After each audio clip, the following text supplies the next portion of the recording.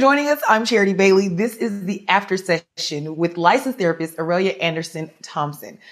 The After Session is simply a space that we hold to come and have some of the questions that we have from the prior episode of Girl We Need to Talk answered by our therapist, Aurelia.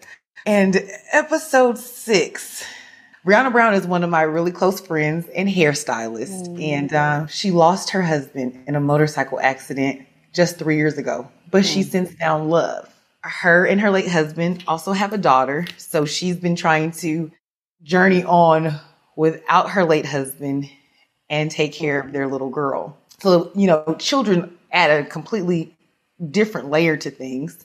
How can someone make sure that they are properly healing from the pain while they continue on with their lives? And then in this case, and in the case of many, still raise healthy children? Well, this is near and dear to my heart, just because of my, my own life story, losing my grandfather at 14, who was like a father to me, and just the work that I do at the hospice agency as a grief counselor. I'm a big proponent of grief counseling.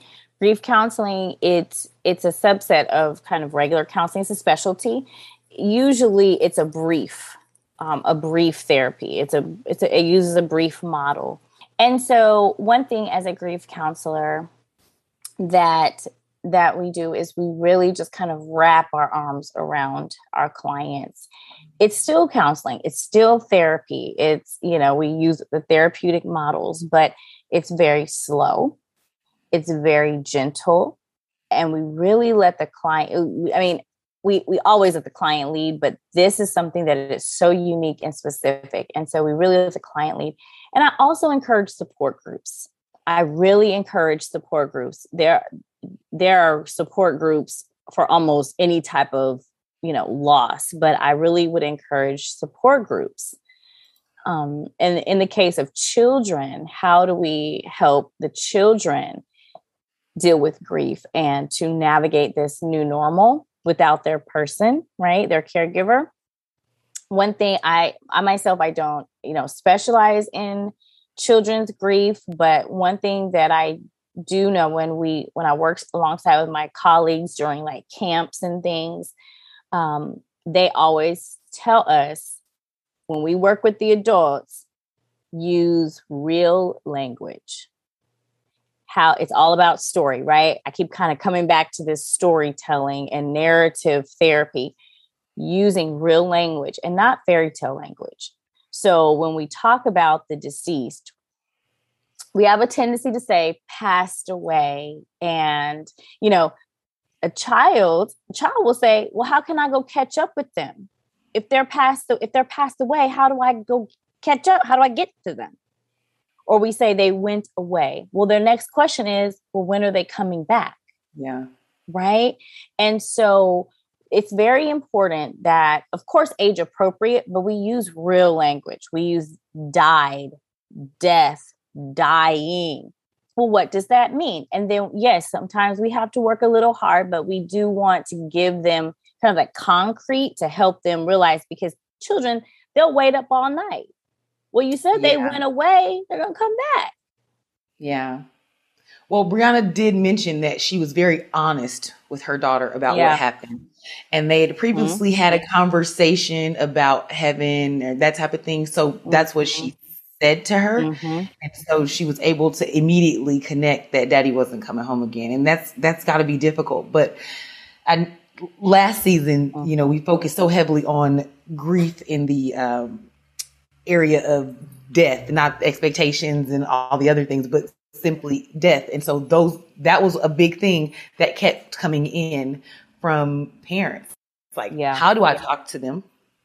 How do I go about, not substituting, but filling in the gap for now this person that is no longer here? It's a lot for parents to try to figure out as they're grieving themselves and then trying to bring a child along in it as well. You have to know the age of the child. And I don't mean just their numerical age. I mean their developmental age. So you have to understand like how they process, what they can handle, what they know. Because if your child is at a stage that they need a lot of physical help, this is going to rock their world. Because if daddy took me to school every day, but yet mom has to be at work, guess what? It would be in your best interest to take them to school in place of dad. To keep some sense of normalcy, some sense of this crazy madhouse that they woke up in. Your presence is very important, but it's that paying attention, it's mindfulness, it's awareness, knowing your children, knowing yourself. If grandma takes them to school, that might kind of, well, mom, you're not gonna, so where are you going, mom? Like, so are you not going to, okay, so dad isn't, they're going to be confused. So, but that 6-year-old may be in a whole different space, and they may understand, they may be able to deal with it. Okay, Nana's going to take me to school today. Okay, Mama, I'll see you when you get back from work. Right? It's about knowing your child. I don't want to give a rule when it comes to children. We can have some guidelines and we can have some suggestions, but it's all about knowing your child, knowing what they need when they need it. And yes, you will have to adjust. There's just no an easy way to say it. You will have to adjust, but it's about knowing what needs to be adjusted. Because if you have to work, you have to work. But let's be creative. The one thing about the times that we're living in, we've learned how to be creative about some things. We've had to. And so It's just a matter of knowing your child and what they need and how you can best serve them. Now, this next one, this is a big one.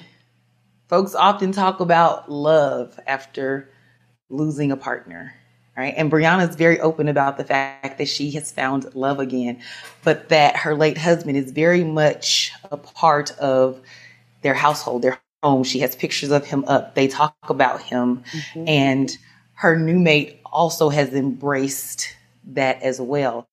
That's got to be really difficult, but it's also important. So how do you talk to whoever your new mate may be about the importance of keeping the spirit of your late husband or late wife alive? And why is it important to even do that for the children anyway? Well, if you remember in Wardens for Tasks of Mourning, task 4 is we find a way to honor the deceased while moving forward with our life.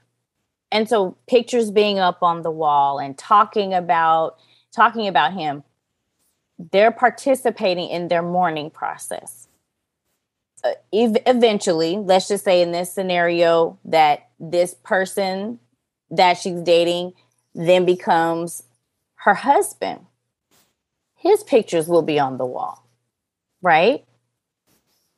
She'll know if we need to move daddy's picture into your room or if we keep daddy's picture right there. They'll navigate that. But one thing I like about this is that they're being open and honest. It's all right here. It's all right here. And there's no secret. And so I would say for individuals is be honest. Be honest what you need. And if you don't know what you need, be honest with that. And for people who are dating someone who's, recently lost a spouse, you follow their lead. You follow their lead. Be sure of your expectations and the goals of the dating relationship, making sure you're on the same page. That way it's not too much pressure on the widow or widower. Well, thank you for that. That's good information, especially, again, for people who recently lost a spouse and they trying to figure it out with the kids and protect their hearts and protect the kids' heart. And it's a lot. So yeah, it is. And be kind to yourself. Just be kind to yourself. It's difficult. It's difficult. So just be gentle. Yeah. And in general, be gentle with yourselves and be kind to each other. We will see you next time. Bye.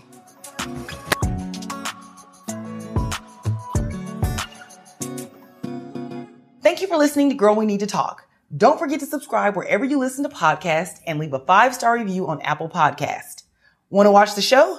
Be sure to subscribe to the Miss Charity Bailey YouTube channel and connect with me across all social media platforms at Miss Charity Bailey.